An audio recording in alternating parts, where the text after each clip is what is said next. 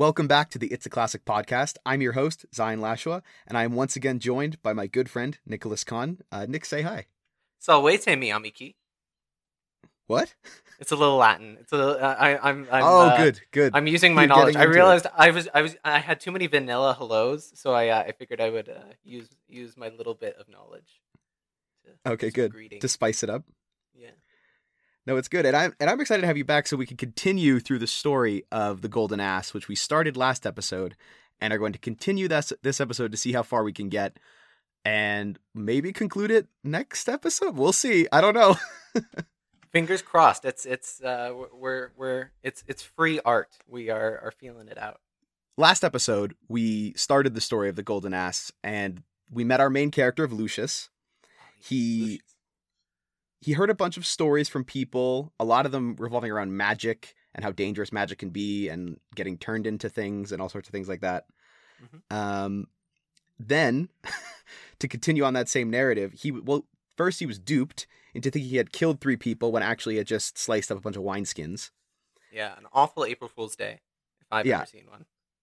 And then he heard that, then he went, him and, oh God, I already forgot her name. Fotis, well, I think right. You're skipping over the most important part, which is that Milo has a real sensitivity to virgins and the lack of furniture. I think that is that's the important detail.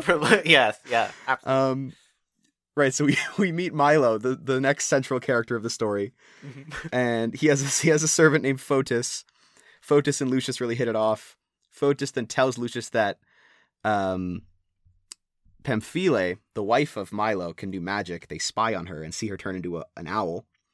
Then Lucius is like, oh, I want to be an owl too. So then Fotis goes and gets him the magic ointment, rubs it on him. Then he turns into not an owl, but a donkey. And then some robbers come and steal who knows what from Milo because he doesn't own anything. Yeah, well, the one chair was probably they stole the he one probably chair. hid his money under the cushions on the chair. It was the only place that he could put it. Oh, it's like Mr. Krabs in his mattress. Yep. And then the robbers steal Lucius because they need a donkey to carry all the stuff. The chair, I guess. Mm-hmm. Yeah. And that's where we left off. And that today was a heck of a cliffhanger. I was very nervous. I know. It's like, oh, what's gonna happen? So I think that's a good recap. So are you ready to jump into the next segment of the story of Lucius? Let's do it. Are we in book 3 now, or are we still in the midst of what book are we on? We are just about to start book 4. Book 4. Okay. Episode 4. Well, I'm glad to hear that you're ready to hear the rest of it, because the continuation of the Golden Ass, it's a classic.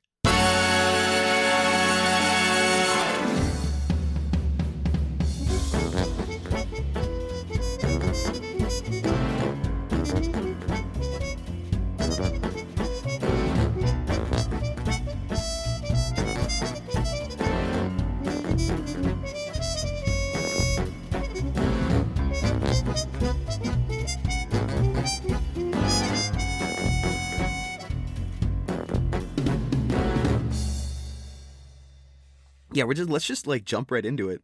So, starting book 4, Lucius has just been carried off by the robbers off into the countryside. And the next day, around noon, the robbers stop in a village. And the robbers and the villagers apparently were in league with each other. Like, Lucius observes this.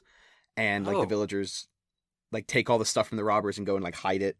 And the robbers, allow their donkeys to go graze and stuff. And Lucius, he finds an open door to a kitchen, and he eats all the vegetables inside because he didn't want to eat grass, because he was like, I'm above eating grass, at least for now. He's better than that. Even on the donkey level, it's not that he's a former human, it's just he knows that he's a classy donkey who deserves vegetables. He sees the other donkeys, and he's just like, oh, man. He's, despicable. Yeah. As he was, looking around, he wandered back around and he was looking for roses. He was like, okay, the robbers are gone right now. If I can find some roses, because you'll remember that if he eats roses, he'll turn back into a human. That's what Fotis told him. Yeah. And so he's looking around for roses. And as he was looking, the villager whose kitchen he had just raided comes back and is like, oh my God, a donkey just ate all my vegetables, and starts to beat him. No. Lucius, though, doing what donkeys do, kicks the villager in the head and nearly kills him. Oh my god, he is more So- powerful than ever before. So yeah, I guess that villager just like collapses on the floor in a pool of blood, and then the rest of the villagers come and swarm on Lucius and they tie him up. They're like, "Oh god, he's like a feral rabid donkey." Do we get the idea that he like didn't know his own strength and it was just like an accident kind of thing, or was he was like, it's blood time, man. Like I'm going all in. I think it was definitely like instinct. I don't think he knew necessarily how much damage he would, because as it stands right now, if I were to kick someone, they'd probably just be like, "Ah, I mean that like barely hurt." I've been kicked by a human man. Yeah. Yeah, they'd be like, "Ah." But if you're kicked by like a donkey, they've got like reinforced feet, so they would have beat him up. But but Lucius, at that very moment, released a colossal steaming dump, which sprayed on all of them, driving them off. So he like sprayed them all with poop. Yeah. And the thing is too, he just stole the food from this guy as well. So there's just a quick digestive process going into that. I guess so. And so they all just like ran away. They were just like, we don't care that you like almost killed this dude. That's like stinky. So we're no longer interested. It's too sticky. It's too overpowering. See, that's not a unique donkey power though. If humans were to do that, if a person were to unleash that's true. So that one's not an so far. I mean, that's true. So the next morning, he wasn't able to find any roses. The robbers loaded him and the other beasts of burden up again and continued. So they were just like resting in that village. They were like, that wasn't their final destination. And it was a full day of riding before they arrived at their actual base, which was a cool mountain with like a cave inside of it. And around the cave entrance, there was like a fence and a hut. So they have a cool little like mountain village as their robber base. That's awesome. That's super cool. Yeah. And then atop the mountain was actually a tower that would give the view of the surrounding area in case like other people were coming to take their stuff. So they had like a pretty sick setup.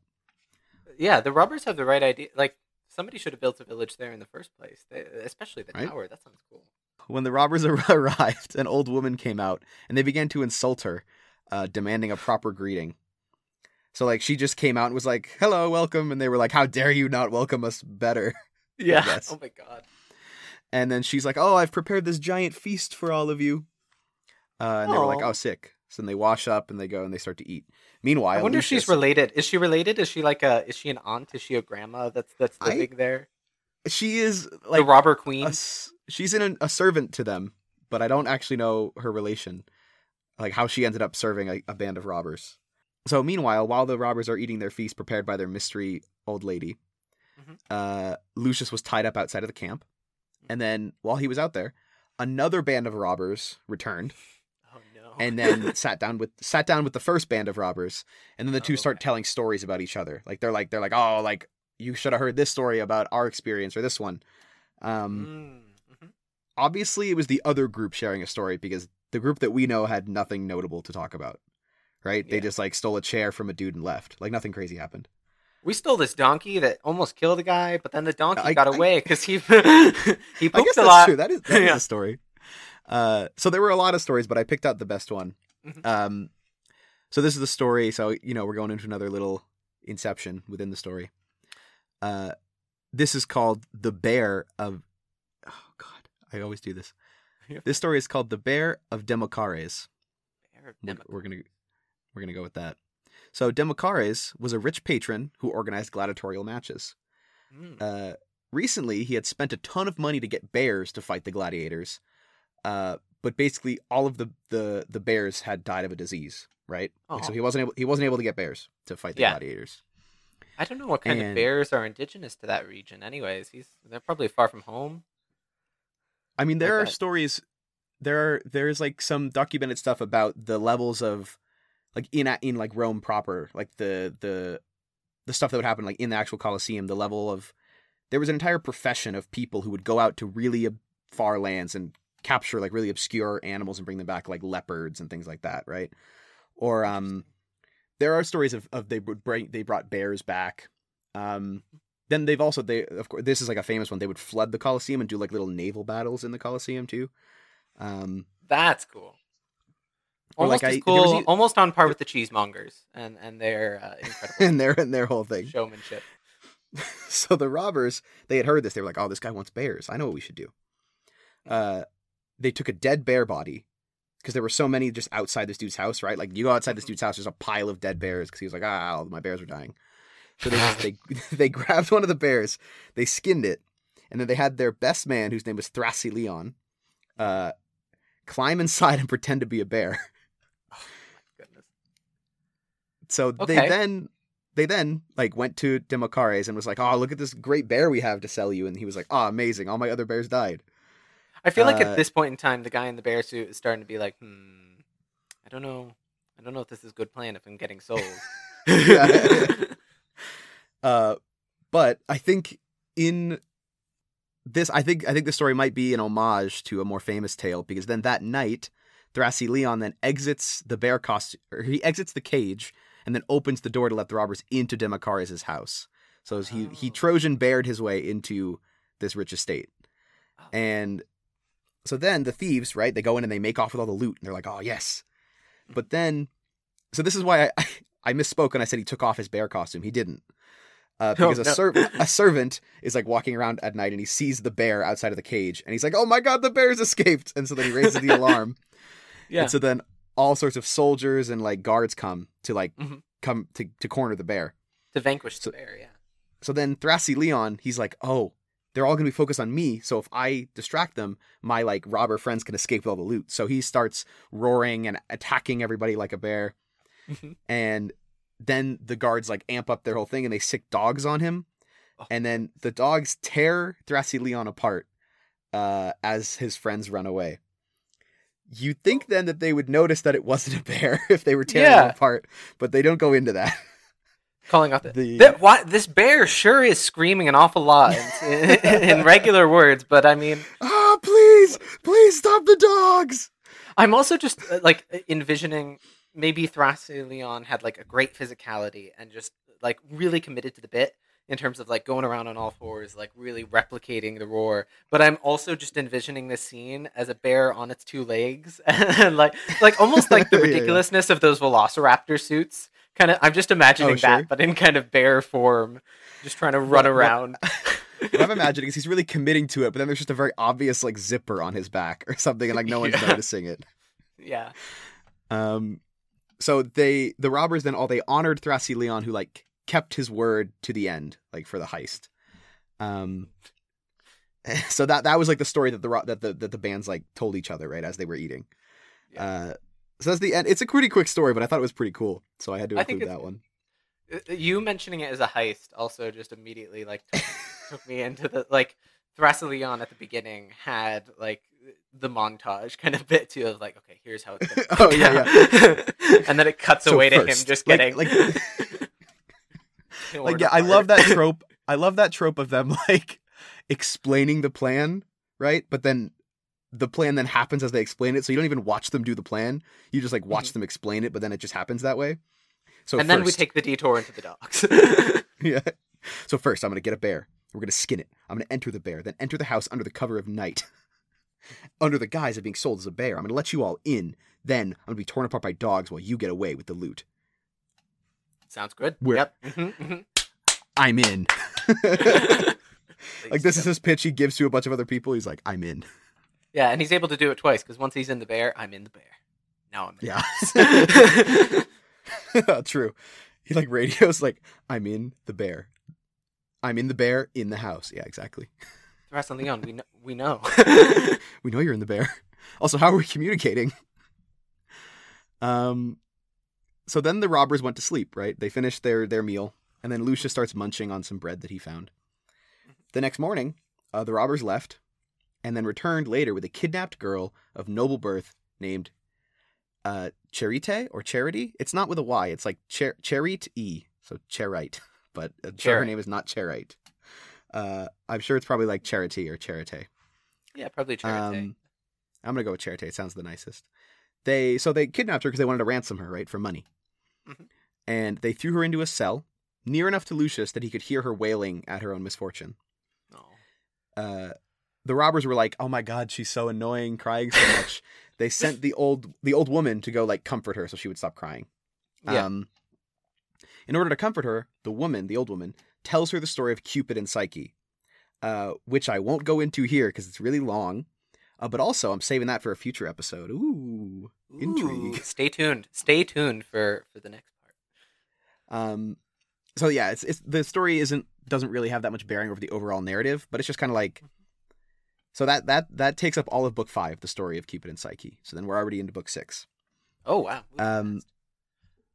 So at the end of the story, right? So the old woman has finished telling Charité this story to try to comfort her, and as she's listening to the story, Charité has like stopped crying. And at the end of the story, the robbers returned with some more loot from a new job. Like they're just like doing jobs like all over the place, I guess. And hopefully they don't have the same body rate from the Thrasyleon. Like we just lose one guy every time. One guy has to go to the bear suit. That like they don't know any other heists. Like the only method they know is like, okay, we get someone in a bear suit and then we're golden. Yeah, some kind of animal suit. We might lose them, we might not. Like just every time they come back, there's just one less member, unexplained every time. And like the first time the story was told, it was really cool, but then like the second time, it's like, okay, so the plan was this dude wanted to buy raccoons, but they were all dying, so we took a guy and we put him in a raccoon skin, and then like it's like, oh, so it's just the same story again. But raccoons are small, so we had to just sew a bunch of them together so he looked like a herd of raccoons. So a huge raccoon. So they grabbed Lucius and they brought him. They loaded him with like all the loot that they had just got. Mm-hmm. And as they went, they talked about Lucius. They were like, "Oh man, this donkey's like super useless. And he's bad luck. We haven't had a real score since he showed up." Which I don't know what they're talking about. They've robbed 2 people. They have they have royalty in their midst. Unappreciative. That's true. Of what they got. Then they said, "We'll get him back tomorrow. We'll throw him off a cliff as revenge for him being bad luck." I feel like that's worse bad luck. I don't know. Throwing something off a cliff. I don't see how that would change my luck. So Lucius is like, "Oh God, they're gonna kill me tomorrow." So he's just like, he's stressing, he's sweating, and so they return back to the camp. I don't really know why they needed to load him up with the loot, but anyway. I see. They had taken Lucius with them to like get the loot from the other location and brought him back to the primary location. They brought him to the secondary location. They brought him to the secondary location. Exactly. So the robbers left again, but this time they left Lucius at the camp. They didn't need him for this like event, whatever they were going to do. So he's like, okay, I gotta escape now, because otherwise they're gonna throw me off a cliff tomorrow. Yeah. So he pulled at his bridle and he wrestled himself free from like his bonds. And the old woman freaked out and was like, "Oh no, he's escaping!" So she like grabs his like his rope, right, the one that was holding him. Yeah. And she held on as he just like ran around the camp, dragging her to like try to get her to let go. This is a strong. Wow, very committed. Yeah. Once again, in the same vein of the Iliad, with dragging Hector's body around. Very reminiscent. I can't believe I didn't see the parallel between Lucius as a donkey dragging an old woman and one warrior dragging another one around the camp. But now that is literary genius right there. It's true. Mwah. All you need is illusion to make something profound. It's true. I mean, dude, honestly, like, illusion to me has always been the most fun literary device to find. I'm like, yo, it's the Bible. And I'm just like, it's I Jesus, did it. Man. Yeah. And you don't really, like, say anything, like, in, like, at least in, like, middle school and high school, right? When you had to, like, find these kind of literary, like, they'd be like, find the literary devices in this. I'd just be like, you don't, like, do that much by doing that. You're just like, they talk about the Bible here. And you're like, oh, nice.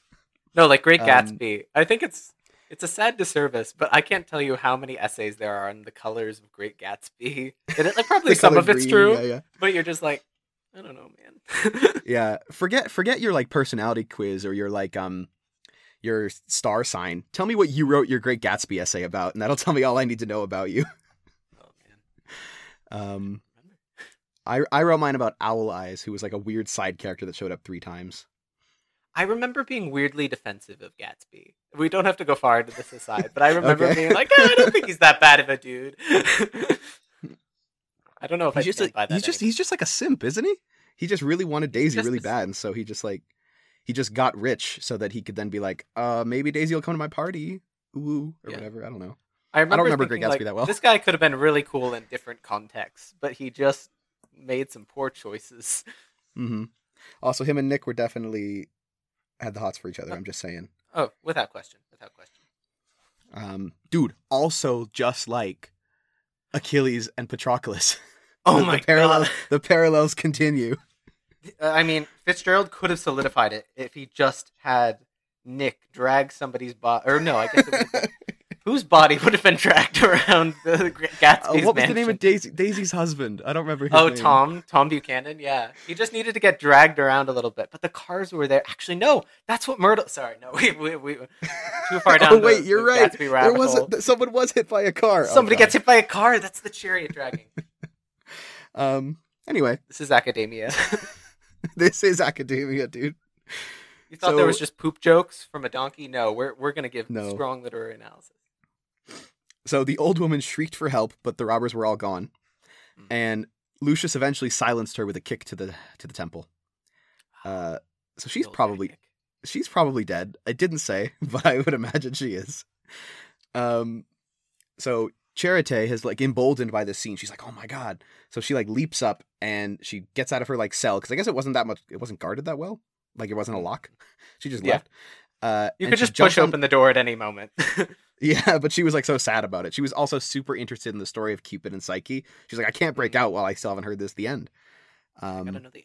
So Charite like jumped on Lucius's back and like urged him onward, and the two ran off away from the robbers' camp. As they were riding, the Charite was like praying on Lucius's back. She was like, "Please, Lord, let me escape." Or like, or something to that effect. I don't remember the actual. A very thorough prayer. Also, when you say Lord, are you talking about Jesus? Because I don't think that's what's happening. No. Zeus. Which Lord are we talking? Jupiter, Lord Apollo, and any of the above. She was like, anybody who will listen, I do not want to go back to the robbers. Speed dial Olympus, please. So they then reached a crossroads, and the girl was like, "All right, let's go this way. That's the way to my village." But then Lucius knows. He's like, "Oh my god, wait, no, that's the same way the robbers went to collect the loot." And so Lucius is like, "Nay, I guess whatever. Like, I guess like that's what like horses say. I don't do donkeys anyway." Yeah. So he tries to resist, but she's like, "No, we gotta go this way." So then they go that way. Then they ride down this pathway for a while, eventually coming face to face with the robbers coming back with their bags of loot. So just play casual, just play cool. Yeah, it's like, have we met? Do we know you? No, I don't. Nay. The robbers then grabbed them and forced them back to the hideout, finding the old woman dead. Oh, she was dead. The robbers. That was unrelated. She died later. It wasn't because of the kick to the head. She was like, "Man, my head really hurts," and she decided to make herself a sandwich. But then she accidentally lit a fire. And So, Nick, I want you to guess what they did with her body. They made it into a suit to wear so that they could break into. She had been a servant for a wealthy family. Oh my god! I'm sorry, I'm trying my best. They put her inside the bear. No, that was actually so much better than what I thought. That's so much better than the reality. No, all they did was they just threw her body off a cliff. Oh, hey! Somebody got thrown off a cliff. Yeah. Wait, were they referring to her as an old donkey? And that's what they... Oh. And that was never the plan? Had they just been insulting her? No, I think they just like throwing things off cliffs. Okay. Is this... I won't ask, but I'm curious if it's a special cliff. There's a backstory. I don't think there's a backstory to the cliff. So as they ate dinner, the robbers discussed how they'd punish the runaways, right? They were like, "Oh, how do we punish the donkey?" Which is weird that they would like punish the donkey, because in their minds, why would they assume the donkey had like coherent thought to escape? But anyway, you should have known better. They're like waffling between things. They're like, should we burn them? Should we crucify them, etc. One of them finally suggested, it's like, all right, here's what we'll do. We'll kill the donkey. We chop off its head and we take out the guts. We then put the girl inside the donkey and then sew it shut so that her head is coming out of the donkey's neck. So then it's like a horrible donkey person. And then we leave them in the sun to die of thirst. And then I feel like That is Yeah. such a more detailed plan than just like, oh, we'll burn him. Whatever. Okay. And just How about we throw him slowly off a the cliff? camera. Yeah, throw him off a cliff. And just like, Yeah. there's a guy in the back who's just like playing with a knife or something. Like, he's got a small animal that he's messing around with. And he's, I think True. we should cut the head off the donkey. I don't know why I'm making them like semi-Australian. No, I like goons. it. I think we should. Yeah, no, that's a good narrative. They also, you're right. They are very fixated on putting people inside of dead animals. I think it's one guy coming up with the same idea over and over again. Like They only have. I'm not going to they say only it's have one ideas sexual, guy. but I think that there's something happening, and Yeah, nobody's catching on to it. So the robbers cheer at this idea. They're like, "Yeah, we love it. That's the best idea we've heard all week." Yeah. And Lucius then whimpers. He's like, "Oh, I don't like this plan." So I can't see why. yeah, it's weak. That's actually the end Sounds of like a book great one. 6, and now we're on to book 7. Ooh. Book 7. So the next morning, another robber returned and gave his report. So he had actually stayed back in Hypatia, right? Which is where they stole Lucius from, where Milo lived. Yeah, playing the long game. To see how far the townspeople would investigate. They were like, oh, are they on to us? Are they going to follow us? That kind of thing. And he discovered that everyone in the town blamed some guy named Lucius because he disappeared the night of the robbery and hadn't been seen since. So obviously he was the one who stole all the stuff from Milo. All the copious things, all the many one The thing. chair. The same robber then told the band that he had just met a burly man on the road who was interested in becoming part of the crew. So he was like, oh, on my way here, I bumped into this cool dude, and he wants to join our squad. Please let him be named Lucius. Oh. I'm seeing the scapegoat emerge. And he's like, we could use new men, because a bunch of them had been lost to bear-related incidents. Ah, yes, of course. Mhm. So the They robber don't then mention brought it him on in. the job interview. They just ask, Yeah, like, how do you feel about being inside of pelts? Oh, What? good. Oh, yeah. Where do you see yourself in 5 years? If it's not inside of a bear pelt, we don't want you here. Yeah, we're not interested. I'm sorry.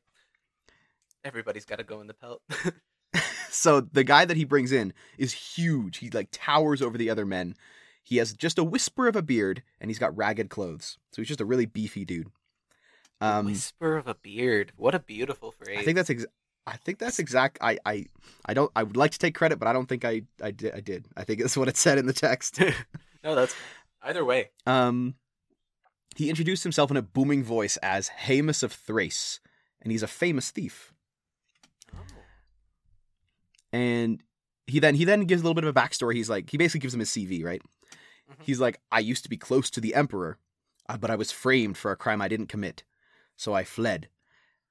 And I crossed rough waters, trained my body and mind, and founded my own band of robbers that was eventually hunted down by the Emperor himself.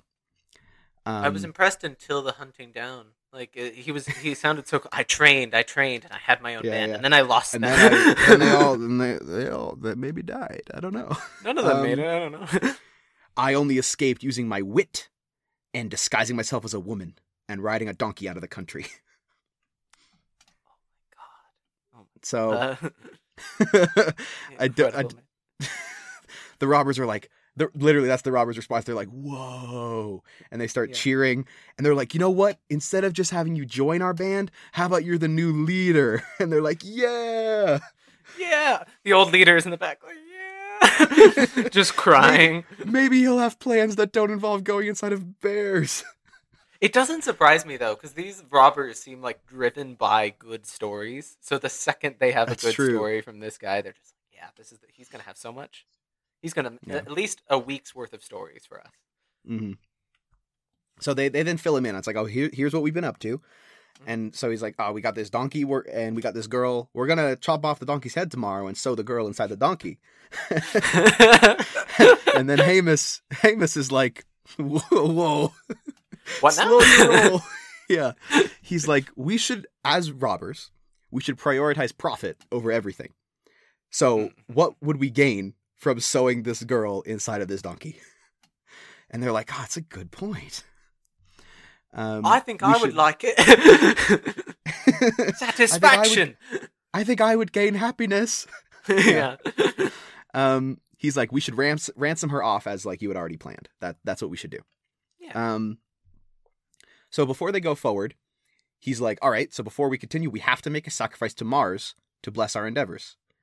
Now, Mars, for the Greek-centric people out there, is the god of war under Roman ideology. He's basically the same as Ares for the Greeks. Very similar. So during the prep for this, Haemus was always close to Charite, like keeping a close eye on her. Okay. Haemus, then he prepared wine for everybody, and he then killed a goat in the sacrifice to Mars. Okay. And Lucius is just sweating nearby at the sight of it. He's like, I'm really glad that the donkey was the sacrifice. Yeah. Yeah. So the robbers are celebrating. They drank and they drank and they drank, and he's like, but then Lucius noticed that Haemus never touches a drop of the stuff. Oh. Soon, the robbers began dropping like flies. And as the last one fell to the ground, Haemus then turns to Charite and reveals himself as... I wish his real name was easy to pronounce as Haemus. Tlepolemus. What? Tlepolemus.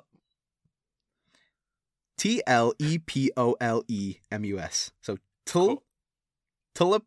Telepolemus. I'm going to call him Telepolemus. So Haemus then reveals himself as Telepolemus, the husband of Charite. Oh, whoa. Yeah. What a twist. So Telepolemus ties up all the robbers because they had collapsed from drunkenness and not poison, which is what I thought. I thought he had poisoned the wine. Yeah, I thought I was expecting this was a killing thing. Hey, that was nice of him. Yeah, I mean, I guess they just got drunk, Yeah. you know? It's pretty fun. And the pair then jump on the back of Lucius and they rode away. So it's like, yeah, it was a happy, like, so Charite obviously must have like recognized her husband, but it had kept quiet, right? Yeah. So it's kind of a cool little like extra narrative thread. So the trio then arrived back at the home village, and the entire village followed the couple back to the robbers. What do you think they did to the robbers? Okay, so here's what I think that they did. I think that they cut off their heads and... No, wait. No, sorry. They cut off a bunch of donkeys' heads. Not Lucius, though. And then they put them inside and let them get thirsty. Very close. They threw them off a cliff. Oh, yes! Poetic justice. Yeah. Good. So, Oh, man. so now, free of the robbers, Charite and Telepolemus got married. And Hey! Lucius was given heaps of barley as a reward for his service in their escape. He was like treated like royalty. Good for him. The village then voted. They were like, the donkey should be set free as a reward. Let's release him out to the wild. He can do as he pleases. Unfortunately, it didn't pan out that way. Firstly, right? So the Charite and Telepolemus were like, okay, we're going to free the donkey. They gave him to this guy. And they were like, okay, lead him out to the pastures. This man was like, oh, but instead I could take him to my mill and hook him up to the mill and use him to grind bread. Oh, Or grind greedy. wheat to flour to bread or whatever. But you know what Yeah. I'm saying. So that's what he did. He took him to his mill and he tied him to the mill and started grinding, having Lucius grind away to make bread. That is so... that is... It's really- lame. Yes, lame. It's lame. Lucius is able to escape from this though. He escapes from the mill and he runs out to the pastures. And I like this. So Lucius is he's walking around. He tries to get it on with some sexy mares. So he sees some like female horses and he's like, oh yeah. And I'm like, Lucius, you're still a dude in there. Yeah, I've got questions about that. Like, is this an experimentation thing, or like? I'm sure there's some level of donkey. I'm sure there's some level of donkey instinct in him, but I'm still like, dude, you've been a donkey for like 4 days at most at this point. Yeah. I feel like. Are you giving up on? And he also had somebody that he was into back at what was he her did? name? Yeah, he was into Photis. Yeah. Yeah, but Fotis. Oh wait, why didn't Fotis? No, sorry. I'll figure things out later. Fotis should have been like, I know Lucius didn't steal the stuff because I saw him turn into a donkey. Into a donkey. Yeah. I mean, that would be hard to explain. That's true. So as he's trying to get it on with the sexy mares, some like stallions come and those are our ladies, and they beat him up. They don't say that, but if it was a Disney movie, they would have. It's implied. It's implied. Yeah. Yeah. So then, a boy is passing by and sees this like beat up donkey on the side of the road and is like, perfect, and like ties him up and uses him to carry wood. I can take him to a mill to make some. Essentially, except he just uses him to like. So the boy is like a woodsman, so he goes out to the wood and like chops firewood and brings it back into the village. So he just uses Lucius to carry his wood back and forth. So the boy was cruel and awful though, and would give Lucius loads that were too heavy, and he would beat him all the time. See, when you said boy, I thought it was going to be like a sweet, like almost like Racing Stripes kind of thing, where the guy's like, you'll never get into the big circus races in Rome, and it's like, no, I'm taking Lucius all the way there. Sadly, no. Once he even set a coal within his load of wood, causing it to catch on fire while it was on Lucius's back. So he loaded Lucius up with wood and then set the wood on fire just to torture the donkey. Like, he's losing out on the wood that he chopped. I don't understand it. Yeah, no, well, this kid is something wrong. There's something wrong. Dude, this kid is like Sid from Toy Story. Dude, I was just about to say that he's like Sid from Toy Story. He's Sid but worse because it's a living being. But he's just like Sid.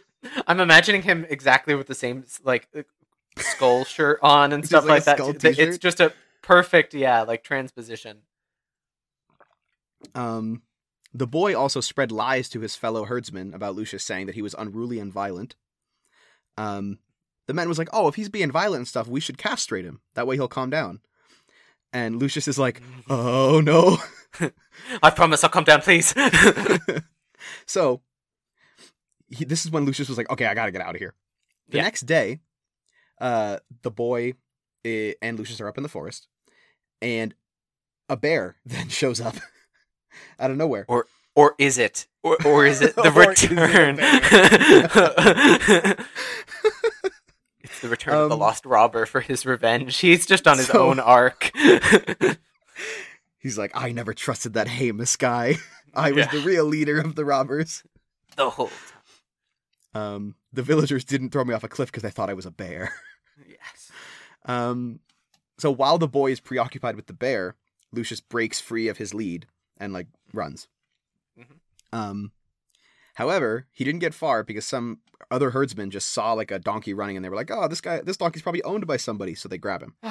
Lucius cannot catch a break at all. Dude, this is stressful. That's this entire book. It's just this over and over and over again.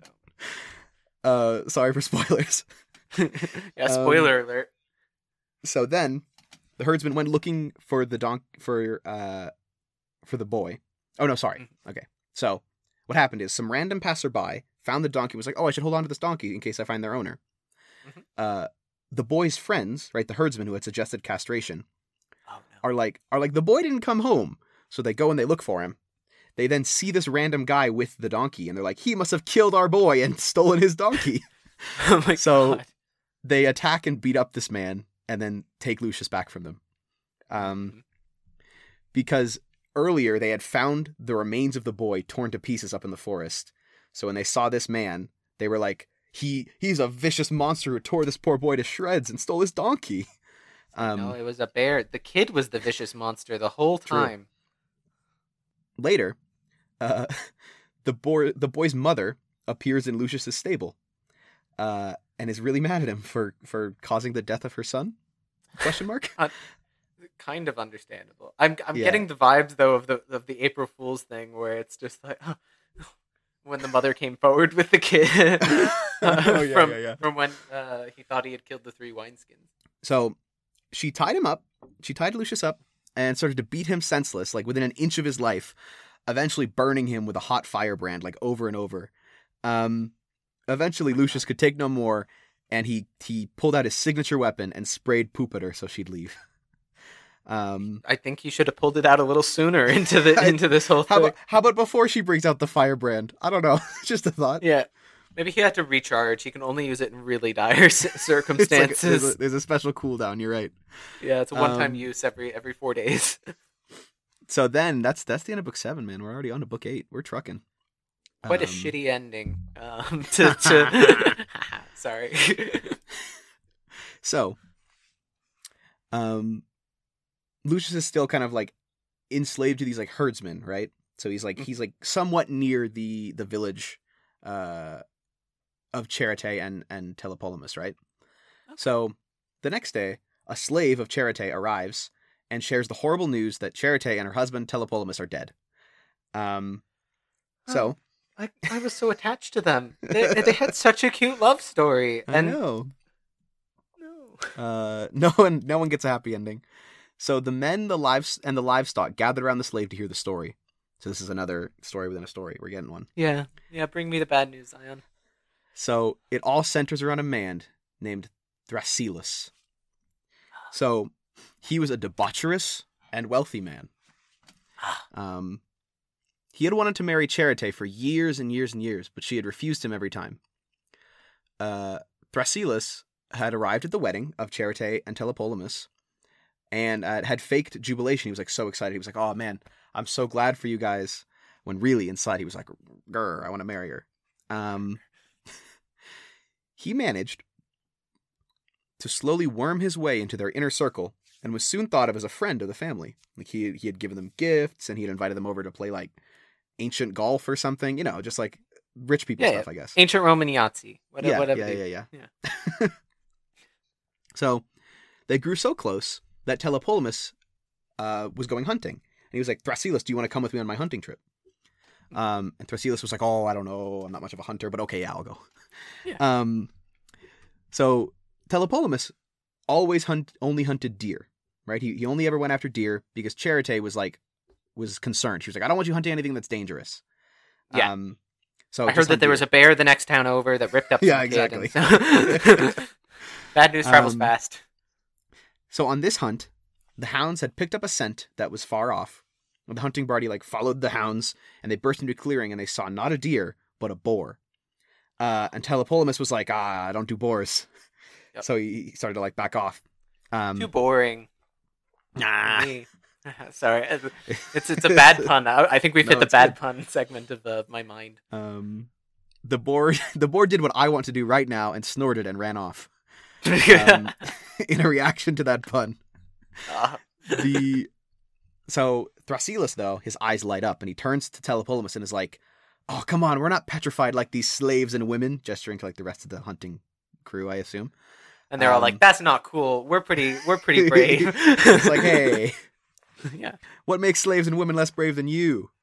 You're willing to go kill a big pig?" Anyway, yeah, slave. We do a lot more than you. You're just killing things, dude. So he's basically like, "We are not like these slaves and women. We are men, and we will kill the beast." So the two of them, and only the two of them, ride off. The rest of the hunting party was like, "We're insulted. We're gonna stay here, I guess." Yeah. Meanwhile, they kill 4 boars. They're like, "We're gonna show this guy." So they're gaining on the boar, and Telepolemus throws his spear. He's like, "Ah!" But so then Thrasyllus also is like, "Oh man, we're gonna get him," and throws his spear too. But he, instead of throwing his spear at the boar, throws his spear into the horse of Telepolemus. And so Telepolemus' horse bucks him off and he lands in a crumpled heap. The boar then turns around and charges and ravages Telepolemus with his tusks. With the tusks. Oh my god. That is so then it's a crafty way to do it, but it's also get ready for some classic villain stuff. Thrasyllus then sneers and walks up to the dying Telepolemus and then stabs him again for good measure. Oh, goodness. I can just, there's the evil laugh just to, I can't. He's just let me try my best evil laugh. Oh, go ahead. Yeah, okay. Yeah, 1 second. I need to find the evil, this guy has taken away. I thought you were just going to meme on me and just do a Seth Rogen laugh. It might still happen. I'm trying to get the character, but it could be I think that's all I can manage, dude. I think you've hit the nail on the head. I was gonna try to get into the mind of this bad guy, but I think it's. I can't. Yeah. So Thrasyllus is total evil villain stuff, very Game of Thrones. The pair then return, and Thrasyllus is carrying Telepolemus' dead body and is crying. He's like, "Oh, I couldn't do anything. He died to the boar." He's really good at it. So the party returns and Charite is inconsolable. She's like, "I thought my husband." Yeah. But Thrasyllus is still trying to slide into her DMs. Vile. So Charite is mourning, and Thrasyllus is always there to comfort her. He's like, "Oh, if you ever need a shoulder to cry on or whatever." And Charity's like, "My husband is dead," and he's like, "Yeah, I know." Yeah, and it's already been like 4 hours. You should really be moving on by now. Like, come on. Yeah. Like, the only way for you to get past this grieving process is to just get over it. Yeah. So Thrasyllus eventually, it doesn't say after how long. I don't think it's very long. He proposes. God. And Charite is mortified and is like, absolutely not. Get out of my house! So Thrasyllus, at this point, truly crosses the line into total villain territory and slaps her so hard that she passes out. Yeah, it's not. It's like he's a bad dude. So now, Charite realizes, she's like, Thrasyllus planned this whole thing. I don't really know how she knew this, except so she's like pretty sure. But then that night, the ghost of her husband, Telepolemus, appears to her and is like, Thrasyllus killed me. Ooh, ooh, yeah. And she's very like, Claudius and Hamlet, or not Claudius, Hamlet, whatever Hamlet's father's name was. Hamlet Senior. Yeah, Hamlet Senior and Hamlet Junior. Omelet. Yeah. Yeah. So then, or no, just Ham, because like Hamlet is like small ham, right? I don't know. Yeah, that little baby ham. Yeah, big ham. What was I saying? Oh, right. So sorry. No, it's okay. Yeah. The ghost of Telepolemus appears to Charite, and is like, Thrasyllus killed me, and Charity's like, I knew it, and then he's like, how did you know that? Yeah. Because somehow she worked it out before the ghost came to tell her.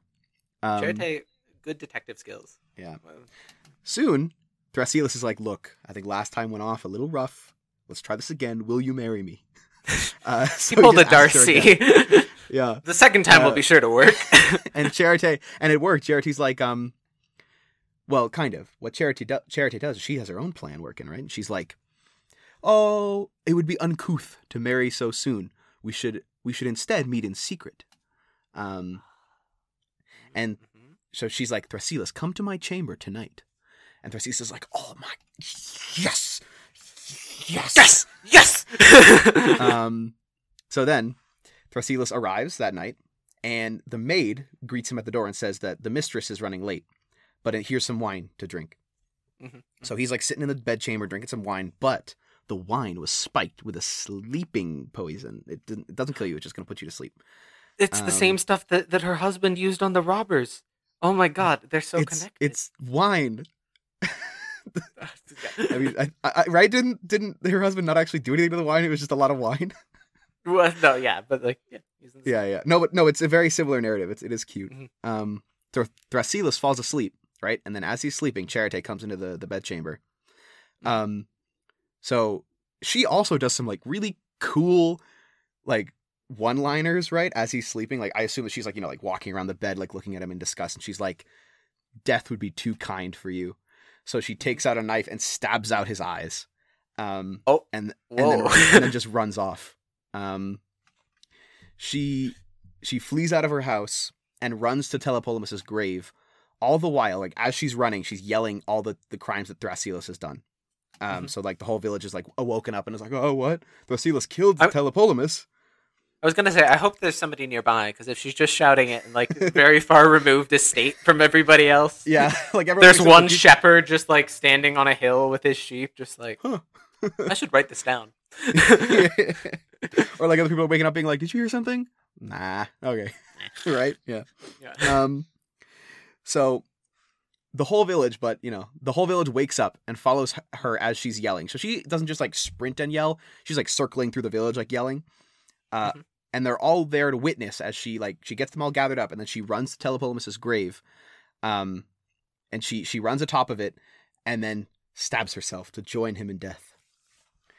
The story was met with sympathy and sighs, but also with fear, because the men that lived on the land owned by Charite's noble family, so with ownership changing, they couldn't be sure of like the stability or the safety of like their future, like their future livelihood. That's the word.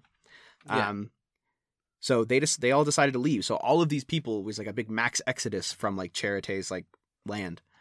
Whoa. So they loaded up all their I never thought animals. about that idea of like a kind of ghost towns that could happen from those exchanges. That's interesting. Mm-hmm. So they loaded up their animals, and the like all the men departed.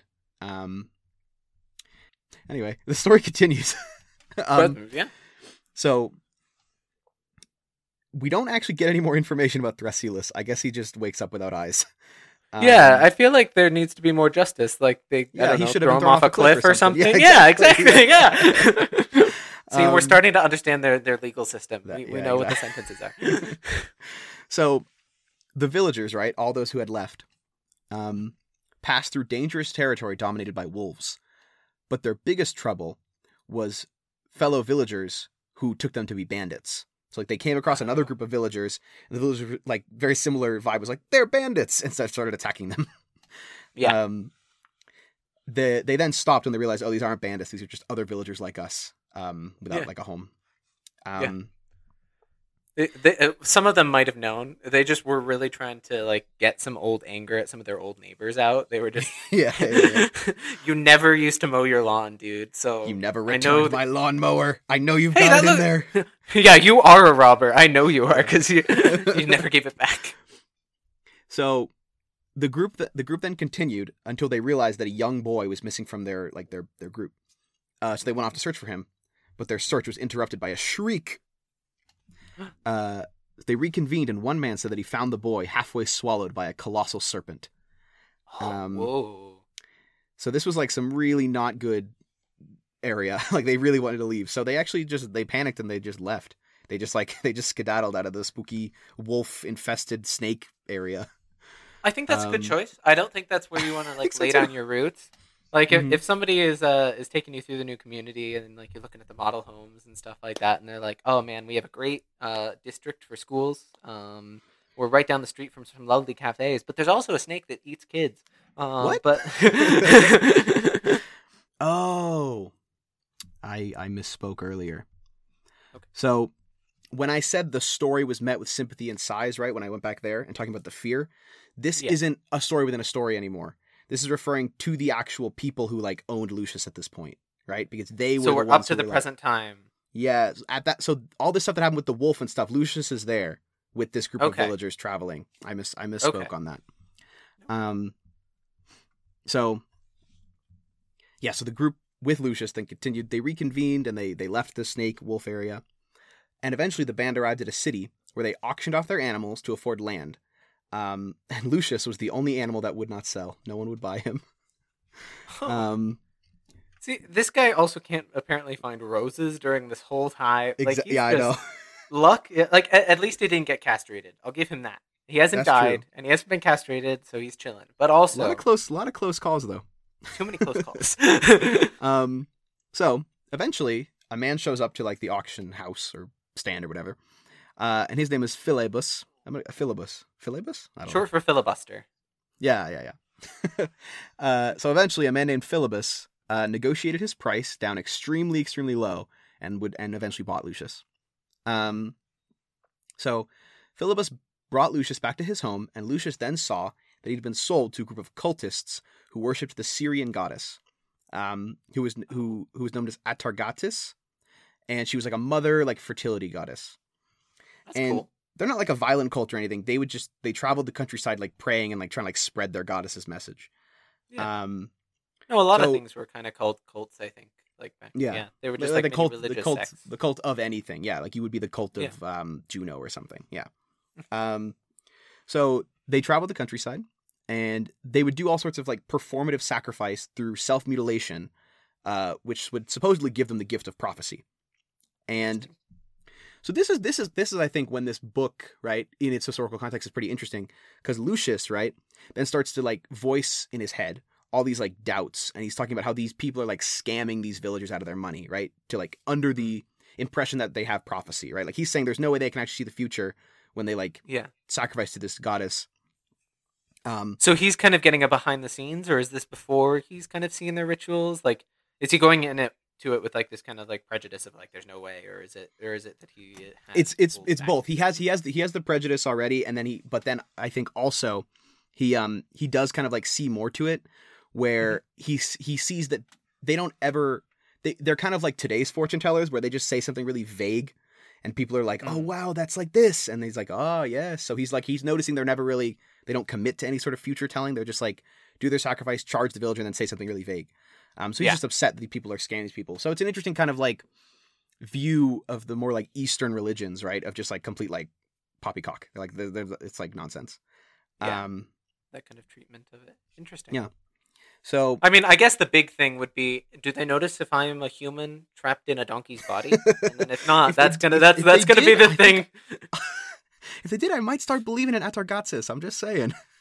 I might have to become a real not recruit. That's not a convert. Yeah. So one day, the cult had made camp on the property of a rich family, and they were entertaining the family with sacrifice and prayer. So dinner that evening was supposed to be a haunch of fine stag, but it was hanging low enough that a dog was able to grab and eat it. Good for the dog. Bad for the people, but good for the dog. So the chef was like, oh my God, what am I going to make for dinner? He's beside himself. He's like, I should kill myself rather than fail my master at a good meal. Just find some... And as he's about to like slice his throat, his wife is like, whoa, and like grabs his hand and like points out the window. And they look out the window and they see Lucius chewing on some grass. I guess he's finally decided that he's not above eating grass. Yeah, he got hungry. And the chef is like, oh, honey, you're right. We're having donkey for dinner. Oh. And that is the end of this episode of the It's a Classic podcast. To resume in the finale, maybe next time. To be continued. Yeah, to be continued. Oh gosh, poor Lucius. I hope that he turns out okay. But maybe we'll find out some good donkey recipes along the way. It's true. It's like how to season donkey. But yeah, so that was books like 4 through 8 of The Golden Ass. What did you think, Nick? I think that it continues to raise the stakes in a very effective way. The donkey stakes. Yeah, the donkey stakes. No, that's what would happen for dinner. I only just got the pun. I've been giving so many bad ones, and you could be a good one, and it just flies over my head. It's not a good one. It's not. But thank you. It was good enough for me not to notice that it was a good one. Mm-hmm. It was, and I'm excited for it to continue. I really hope that our good friend Lucius he gets to get out of the situation. I'm sad about Charite and Telepolemus. Yeah. Yeah, Charite and Telepolemus. I was hoping for a happy ending. Yeah, we get none of those. Don't worry. All right. So, is there a lesson that we can take away from this section of the story? Yes. Yeah. Yeah. Don't go hunting boars in just groups of 2, because no matter how long you've known somebody, there is the possibility that they will kill your horse and then you. True. Always go 3 deep when you're in a boar. Oh yes, always go 3 deep when you're in a boar. Exactly. Yep. That's the words I live by. All right. I'm gonna put that. I'm gonna crochet that on something and hang it on my wall. Oh God. So thanks everybody for listening. Tune in next time for the epic conclusion of the story of the Golden Ass and Lucius. Thanks again to Nick for joining me on this episode. Thank you for having me. Thank you so much. Goodbye. Have a good one, everybody. Bye-bye. Bye. Mwah. Mwah.